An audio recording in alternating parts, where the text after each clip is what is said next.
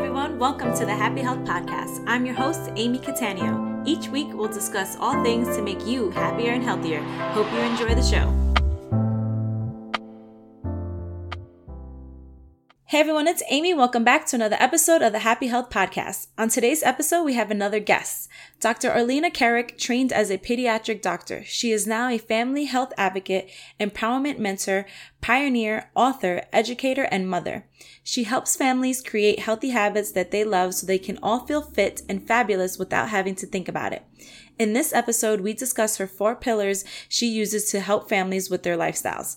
Let's get to it. Hey everyone, it's Amy. Welcome back to another episode of the Happy Health Podcast. Today we have another guest, Dr. Orlena Kerek. Thank you for being here, Orlena. How are you doing? I'm very well. Thank you so much for having me, Amy. I'm so excited too. We were just talking before the podcast, and everything that you do is everything I do, but you have like credentials. So it's amazing. So before we get into all that and all the amazing things that you do, tell us about how you got started in this and how you got to where you are. You want the long story or the short story? Let's go with the long story. Let's go for it. Okay, well, I won't give you the super long story. But so I'm from the UK, as you can tell from my accent. And I trained to be a doctor. And I was doing pediatrics, so looking after kids. But the UK is very cold, and I've always had this longing to want to go and work somewhere else. In fact, the irony is I partly went into medicine because I knew it would help me travel. Yeah. So nearly 10 years ago, I decided that I was going to move, and we decided to move to Spain. And I kind of thought that it would be easy and I would just come here and work as a doctor. Okay, I was going to have to learn this whole new language, right. But essentially it would be super easy and I'd just carry on my clinical career. And that did not really happen. That's a very long story and a little bit boring, so I won't go into that. But essentially, I found myself with 4 small kids and quite isolated in a new place. You know, all my friends at home were thinking, oh, you're living the dream life. Right. And on one level I was, but on another level, I'd kind of accidentally lost my career and was at home with 4 small kids and, you know, a little bit overwhelmed by it all, really. And so I started blogging. I had no idea about blogging. And I started thinking about all the things that I could do. I started a website called Snotty Noses, which was about children's health. I know it wasn't a great name. It doesn't really explain what it was about. And I started doing healthy eating for kids and picky eating. I wrote a book about that. And, you know, it was all going well. But essentially, you know, I think parallel to that was this inner turmoil with me. And I started really realizing that I had a lot of work to do on myself. And it wasn't really work that I had anticipated, I guess. Right. I found myself being kind of grumpy with my kids and thinking, this isn't how I want it to be. And essentially I got to this stage where I realized that I had sort of lost myself to motherhood. And I would look back and think, what was it that 18-year-old Orlena wanted? What were my dreams and my aspirations? Right. And it wasn't, oh, do you know what, to be overwhelmed by what am I going to cook for dinner? The thought was, what am I going to cook for dinner? My kids aren't going to eat it anyhow. Right. And so from there, I did a lot of work on myself and really, you know, started looking after myself and prioritizing myself, my emotional needs, my physical needs. And then I got to that stage where I realized that the picky eating wasn't everything. It wasn't really what I wanted to do. So I pivoted, and that's what I help women do. And a lot of women have issues with healthy eating and wanting to lose weight. So it encompasses all of that. But essentially, it's about healthy living and how we can live a long and healthy life and teach our kids to do that. And how it can be easy and fun. Right. I love it. Love it. So one of the things that I talk about a lot is health, because I think, you know, my main thing is happiness, but health leads into that. And I love how you're like saying that not that I love that you lost yourself, but that was a wake up call, that you're like, I didn't think I would be here. You know, what would I say to my 18-year-old self? And I know you created like 4 pillars. Can you go into a little bit of what those are and how you use those with your clients? Yeah, totally. So the 4 pillars And, you know, I like to keep things easy. It's not complicated. I don't do anything. Like, I love the way that you say you've got credentials, and I thank you for that. And it's very sweet. But I think I don't do anything that is mind-blowing. It's just easy, basic stuff, but we all need to go back to the basics. So the 4 pillars are nutrition, what we eat. Now, you can read a billion books about what you eat. You can listen to a zillion podcasts. You can do all of these things, but I can sum it up for you in, you know, a couple of sentences. Eat lots of vegetables and eat less junk food. And with that, if you've taken nothing else from today, there you go. That's nutrition. Done. And podcast. Yeah, exactly. Don't eat too much. I love that quote that Michael Pollan talks about. He says, eat vegetables. And I can't remember exactly how it goes, but he says, eat food, by which he means real cooked food, mostly vegetables, not too much. And, you know, I think that really sums it up. That's it. Not complicated. Right. So that's pillar number 1. And, you know, I cook for 4 kids who are fussy. 2 of them are super fussy. And again, it's about easy. Just cooking vegetables is so easy. Yeah. Pillar number 2 is exercise. And I love exercise. And, you know, I look back to when I was at school, I was exercise phobic. I remember we used to play netball, and my friend and I would be on opposite teams, and I would be goalkeeper and she would be goal shooter, so that we could essentially sit and chat for half an hour and do 0 exercise. And now how old am I? 46, and I run and I swim and I cycle and I do 7-minute workouts, but I love it. And I do it because I want my body to be healthy, but I mostly do it because I love it. And I do think after the age of 40, we really do have to be more aware that our bodies are deteriorating, particularly our muscle mass, and we have to compensate for that. So we do need to put in some exercise if we want to be mobile and active and being able to do all of those things. Yep. Yeah, exactly. So that's pillar number 2. I would just add a side note that pillar number 2, exercise, isn't the route to weight loss. If weight loss is your goal, you want to be looking at nutrition. Now, I'm not saying you shouldn't exercise, but the biggest changes you need to make are in pillar number 1. 100%. Yeah, exactly. Pillar number 3 is sleep. And sleep, again, is one of those things that so much science has come out of about sleep in the last 20 years since I went to medical school. And, you know, we know so much more about what happens when we sleep than we used to. But again, it's quite simple. We all know that if we don't have enough sleep, well, I don't know about you, but I'm an angry, grumpy, very unproductive person who wants to eat a lot of food. Yeah. And again, it's kind of easy, but again, it's about habits and routines and just getting that into a habit. And, you know, people think, well, I'm better off, I've got so much work to do, I'm better off staying up late. But it's not true. You're much better off going to bed, getting your 8 hours sleep, waking up productive, and doing the things that you need to do. Right. And my last pillar is emotional wellness. And I think this one is the foundation. It ties everything together, and it's how we think and how we feel and how that impacts our actions. And without this pillar, well, first of all, we feel that our happiness is something that is random, whether it, you know, we're not in control of it. And the reality is we are in control of how we think, and we are in control of our happiness, and we need to work on our own happiness. It's a bit like exercising. It's something that you have to practice. Exactly. You're speaking my language. This is like everything I teach. I love it. Keep going. But it's amazing. And it's the thing that really keeps you going. If you want to make changes to where you eat or to exercise, if you haven't got that emotional wellness tool, that mindset tool in place, what happens is you get hit by an obstacle, an obstruction in your way, and then you give up and think, this isn't working. I'm going back to the old ways, and everything just falls apart. And before you know it, you're feeling fed up, you're feeling demotivated, you're thinking, oh my goodness, nothing works for me. You're often worse off than you were when you started. Yeah. So emotional wellness is just amazing.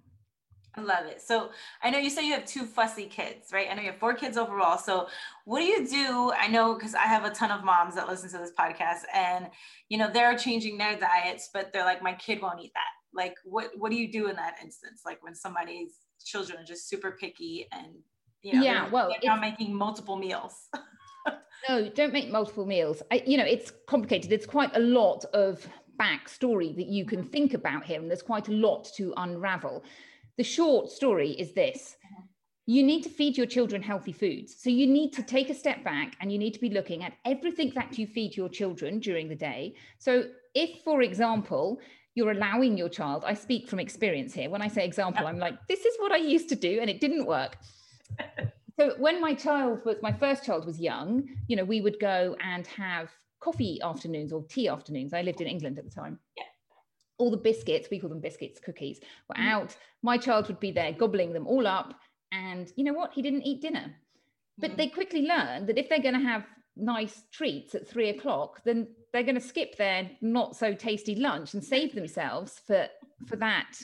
Kids are smart, they know this. So you have to look at everything that you offer your children, and you have to make those choices healthy, vegetables, mostly vegetables, and think about those desirable foods, which can be sweets and treats, but also they can be, in my children's case, any kind of carbohydrate, any kind of, let me go with salty protein. So I'm thinking meat, cheese, those kind of things. And they will just want to eat loads and loads of those. Right. So you have to think about what you offer, allow your child to choose whether to eat that or not. But on top of that, you need to think about limits and think about portion size. And so think about what is an appropriate portion for your child's age. And this is where a lot of people fall up, because they hugely overestimate the amount a child needs. Yeah. And so that has a double-on effect. Firstly, it means that if they are eating some vegetables, you think, oh, they're not eating enough vegetables, whereas they are eating enough vegetables. You just have too high expectations. But then there's another effect as well, which is on those desired foods. So thinking about desserts and foods that are easy to eat. Right.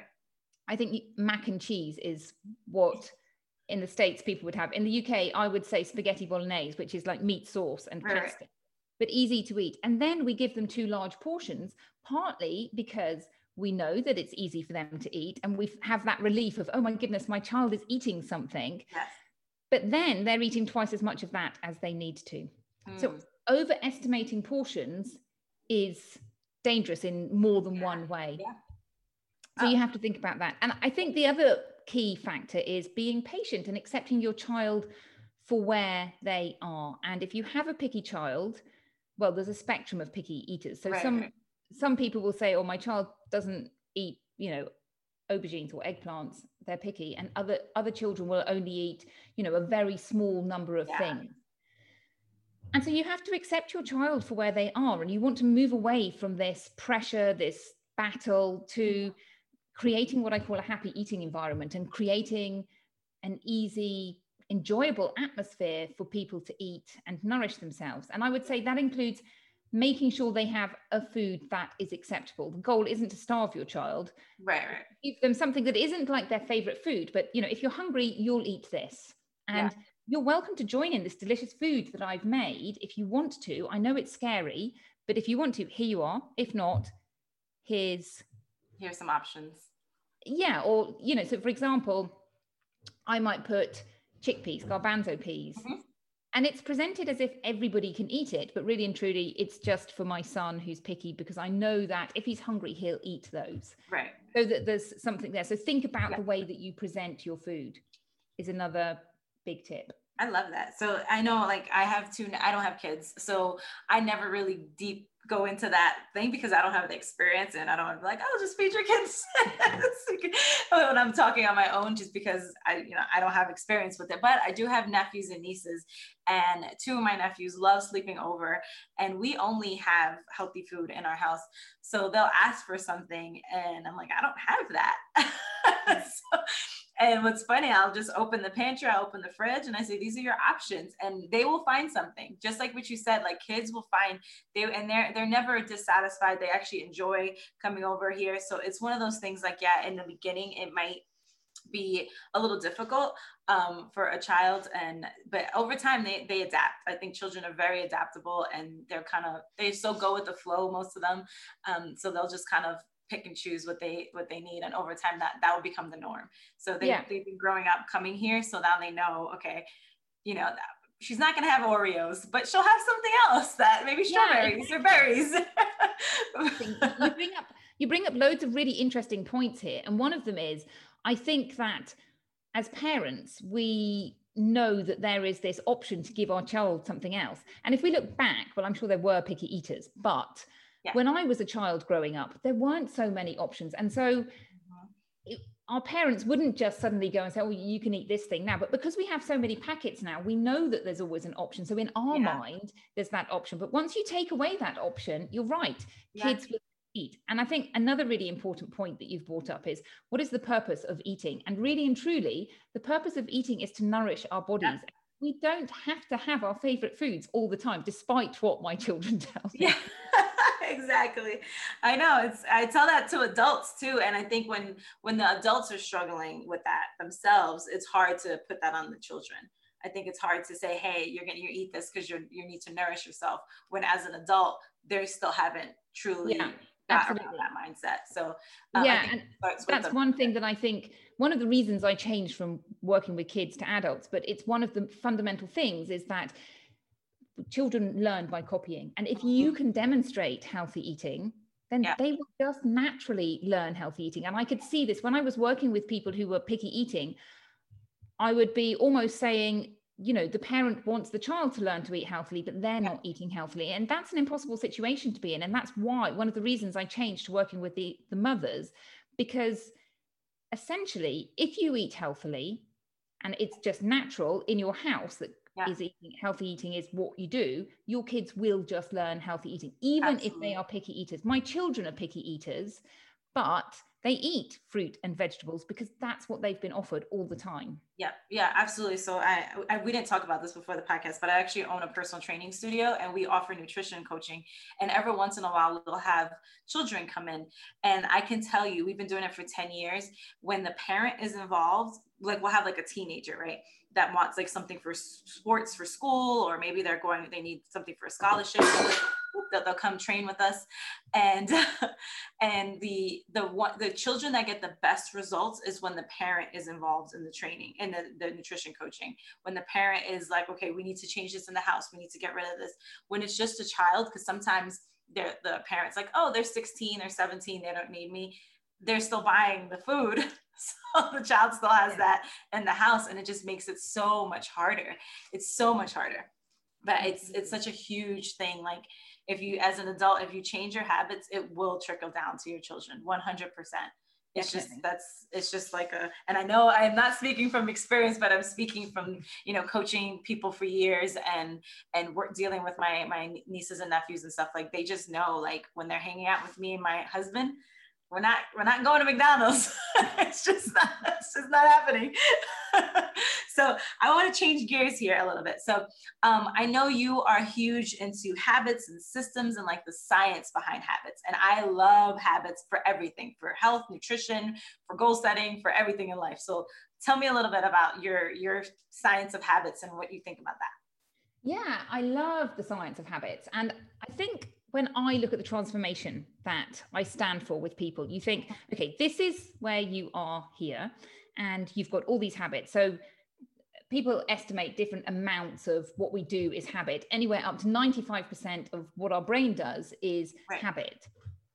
And we have habits in absolutely everything that we do, including habits in the way that we think and habits in the emotions that we exhibit. Right. So think about your family relationships and, how you relate to your mother. And, when you think, oh goodness, my mother irritates me or something, and I'm going to try really hard not to be irritated, then you see your mother and suddenly you're back in that, or it might be your sibling or whoever, some long lost aunt. But that is just habit in behavior or habit in emotion. So these habits come up. What is a habit? It's something that we do without thinking. And that key, without thinking, is a double-edged sword, because you can do essentially what are bad habits for our body or good habits, and our brain doesn't notice. It doesn't know the difference, but obviously the effects on our body are absolutely huge. Right. So if you want to get to living a healthy life and doing all of these things without thinking, that without thinking bit is habits. And what I say is, okay, so you create your ideal life. This is what it's all looking like. You can wave your magic wand, but how do you get from A to B? And what I talk about is a rickety bridge. And you have to go across this rickety bridge. And the reason I call it a rickety bridge is because the moment you hit an obstacle, the moment anything untoward happens, like, for example, it's 2020 and COVID hits. Yeah. What happens? Yeah, exactly. What happens? Well, the answer is you turn back to your habits.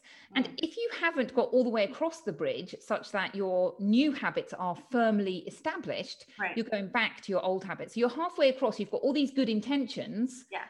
And then suddenly you're sort of pinged back like an elastic band and you're back where you were, just like we were talking about a few minutes ago. So that's the overview of habits. How do you create a habit? Well, the quick answer is you just repeat.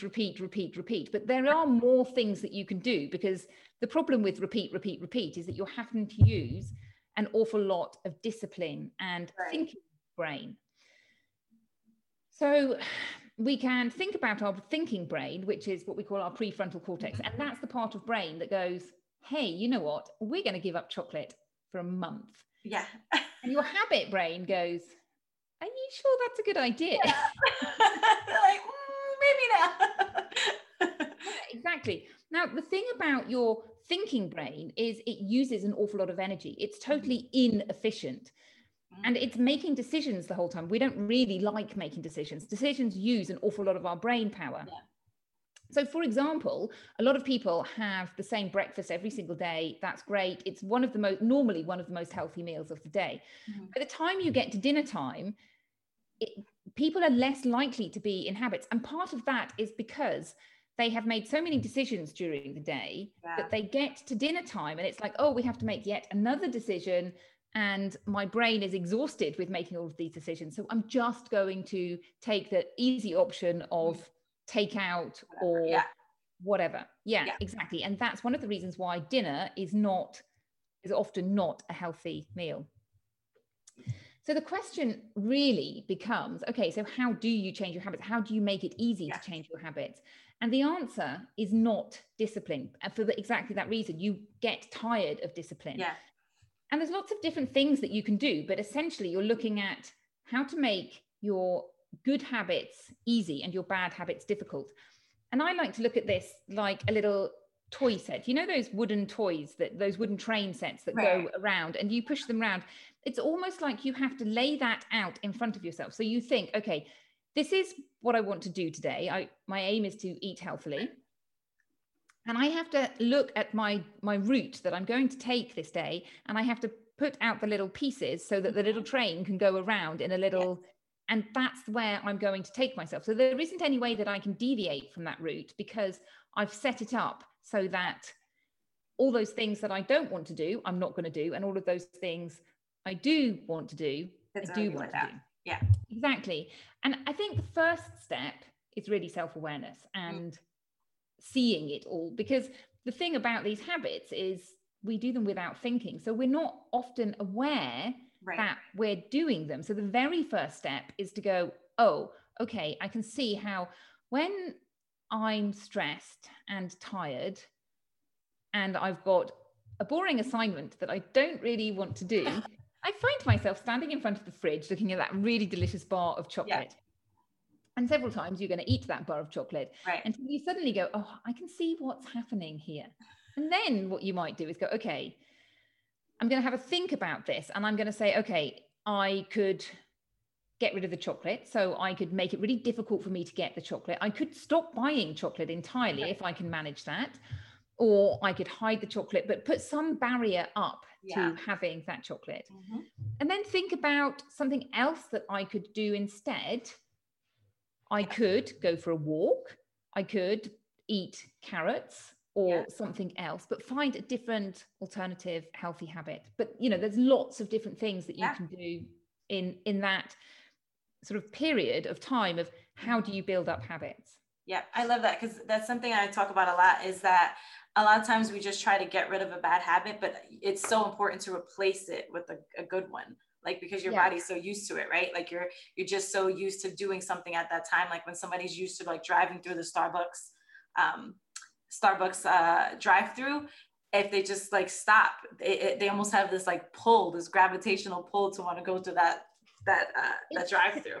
It's particularly difficult if you're trying to stop doing something, because then you've got that void and you need to think about ways of replacing that void. So there are lots of different tricks as well. So for your example in Starbucks, what I would actually suggest is, if that's on your route home, drive an entirely different way home, because then you've stopped all those associations with those triggers. So the triggers are the bits that happen that make us think, ooh, I'm just going to do this. So there's normally something that happens first. So with your example of Starbucks, it might be that you see the sign of Starbucks and then you go, oh, I remember this beautiful thing that we had, which is coffee. And it's driven by dopamine. So when you're first building up a habit, we get these rewards in our brain. So there's a neurotransmitter called dopamine, and it's that, oh, that feels so amazing, that kind of feeling. And to begin with, when you're creating a habit, we look for that reward. Now, as a habit goes on, we lose that reward. Well, we may lose that reward, and we just do things without thinking about it. But if you can find a way to replace that dopamine, then you can trick yourself. So for example, you might think, okay, I'm going to stop overeating. Now that's a tricky one. You can try and think about things to do instead of overeating, but there comes a point where if you're, for example, eating dinner, that you need to stop. And so you could reward yourself of not overeating by having a jar of buttons. And every time you put a button in the jar, when you feel I've stopped eating before I got to overeating. And that gives your brain a little trick to sort of think about that dopamine. I'm building something else. I'm giving myself a reward in a different way. And how do you think about, like, I know a lot of times people will reward themselves with food. I think strong thoughts about that. And I think it's definitely... I was assuming that, which is a bad thing to do. Let's go. I know it's a bad thing to do. Let's go into like, what would you say to your clients and to people listening, like when you're doing that, like, oh, I'm stressed, so I deserve this, or I'm happy, sometimes I deserve this, so it's not always a negative emotion, but sure. No, I totally hear you. I think the number one thing, particularly if we're talking about kids, so going back to kids and healthy eating, it's one of those things that really you want to avoid doing with your children, is building that connection between emotions and food. But if you're a parent, what you want to do is avoid either rewarding your child. So if you have been good, you can have dessert. I was guilty of this before I realized. So when my child was young and he didn't want to get into his car seat, I would buckle him up, give him a cookie. Until I realized what I was doing. I was essentially saying, if you sit still and allow me, I will give you this cookie. And again, the other thing is, don't say to them, well, if you're naughty, you can't have pudding. So you want to avoid that. So, I mean, the thing about emotions is there are essentially three responses to emotions. You can, number one, distract yourself. Now, distracting yourself isn't always a bad option. You could do something, for example, go running. You could, put some music on. If you're thinking, I'm really sad and I want to be happier, well, distract yourself from that sadness by putting some happy music on. So it's not always bad if you do it in an aware way. I think the danger of distracting yourself from an emotion is when you're not aware of it and you've linked it to something that ultimately doesn't serve your interest. So like overeating, or another example, pornography, or overspending, buying things. So the second option that you can do is act on it. So, you're angry, you throw, you shout, you scream, you do whatever is driven. And that will lead to eventually burning yourself out. I think the reality of that is it's often a sort of tricky ride. And also, I think it can lead you to spiral into what I call a negative plug hole. So, you build on that negative emotion and you create it to be a much bigger negative emotion than you really want it to. So, something small, like my friend said something that upset me, might last you a weekend rather than, okay, I'm upset. 10 minutes later, okay, I'm not upset anymore. And the third thing that you can do with emotions is feel them. and just go, okay, hello, sadness, hello, anger, hello, whatever the emotion is, and just sit with it and be with it and see how it goes. And I think, again, this comes back to self-awareness. And if we can be aware of the way that we think and our emotions, I use this analogy of being on a river, and the river is a big, strong river with lots of twists and turns, and you're being thrown from side to side without any, control. But once you get that self-awareness, it's like you've got a little raft. And so you're still having these emotions. It's not like suddenly you lose any emotions, but you can steer yourself through this river and actually enjoy the ride rather than getting flung from bank to bank. That is the best analogy ever. I love that. That's such a good analogy, just because I literally have a course on happiness, and it's not about like avoiding those emotions. I never say like, hey, you're never going to feel stressed. You're never going to feel angry. Like, you're just going to be happy all the time. It's about learning to be okay with those and like how to deal with them, and like, actually facing them head on, as opposed to just like eating or doing all these things that we normally do, or spiraling down, like one little thing messes up our whole week. So I love that it's like getting a raft. That's exactly what it's doing. Like, now you're steering it and you're heading in the right direction. So that's like such a beautiful example. I absolutely love that. So I feel like we could just keep talking for hours because you have so many good things to say. And I think it's so fantastic. But I think we should tell people where they can find you and all that you do, because you are just dropping knowledge bombs on people. So tell us a little bit about where people can find you and learn more about what you do and your program and all that. Fabulous. Well, thank you so much for asking me. My website is drorlena.com. So that's drorlena.com. And I have a little free quiz, which I was telling you about before we press record, which is called Why Do I Overeat? And it's one of those fun quizzes, where you have to pretend that you're in a silly situation and you guess A, B, or C. But it's also supposed to be informative and talk about why you overeat. So is it that you are someone who does it out of habit or emotionally, and things, thinking about the different main reasons for doing it? I would say that all of them are habits. It all boils down to habit. So that's a bit of fun. And I work with clients either one-on-one, or I have a group program. Perfect. And I'll put all of this in the show notes. So if you're listening and you're driving and you're like, oh my gosh, should I say that again? It'll just, go to the landing page for this podcast, or in the show notes if you're on iTunes or one of the other podcast platforms, and you will see it in the show notes. So I always end the podcast asking my guests 3 questions. So the first question is, what's one book recommendation? Well, I have so many, but I will tell you that I am really loving a book that I am reading at the moment by, I'm not quite sure what his name is, Matthew Syed. And it's called Black Box Thinking. And I totally love it. It's about reframing failure and thinking about how, as a society, we often try and avoid failure, and that actually we would be much better off if we embraced failure and used it as a learning opportunity. And I totally love this, because I'm always going on to my clients about those golden learning opportunities. Yeah. Are essentially failures. So it really resonates with me. And it's a good book to read. Is Black Box Thinking? It's called Black Box Thinking. Yeah. Got it. Perfect. I literally always buy the book. That if I haven't read the book that the guest recommends, I always get it on Amazon. So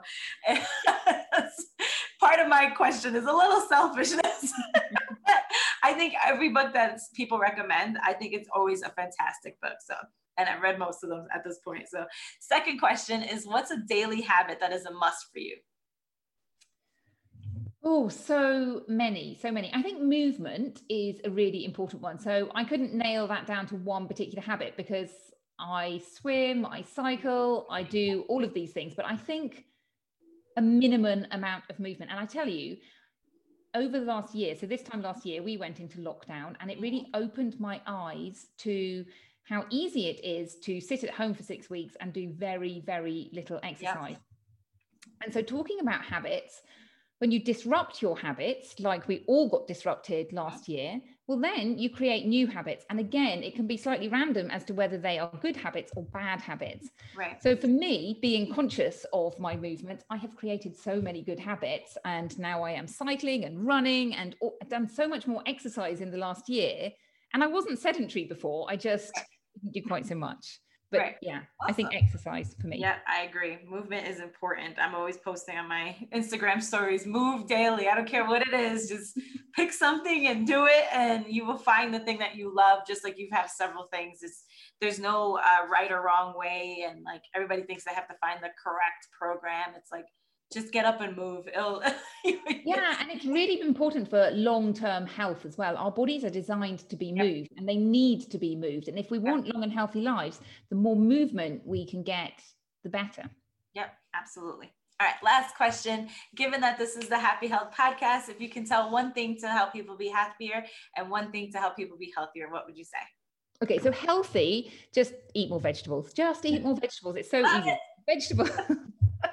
I think so many things about being happy. I think one really simple trick is when you notice that something happens, like for example, you hear a bird singing or something, that just gives you that warm glow on your inside. It might be, for me, cycling through the woods, seeing a little sunshine, whatever it is. We're so good at just rushing past that and just not really acknowledging it, but just spend 2 or 3 seconds just going, oh, wow, I really liked that. I really enjoyed that. And it just reinforces that lovely feeling that you have and makes you smile a little bit more. Yes, I love it. Love it. It's enjoying the small things. It's so simple, but people don't realize that the simple things, just like the simple habits, like you're saying, your program is simple. Those are the things that give you the biggest results. It's Absolutely. Not the magic pill or these super complicated programs. It's just go back to basics, go do simple habits, simple things. And that's how you get the biggest bang for your buck. So thank you so much for being on the podcast. This has been so informative for those that have kids. And even if you don't have kids, I know I learned a ton. So thank you so much. And is there anything else you'd like to say? Thank you so much for having me. Of course, of course. All right, guys, we will see you next time. Thank you so much for listening. If you're enjoying the show so far, it would mean the world to me if you could take a moment to write a review. Also, be sure to subscribe on the platform of your choice to get updated on the next episode. The Happy Health Podcast is now on iTunes, Spotify, Stitcher, and all other major podcast platforms.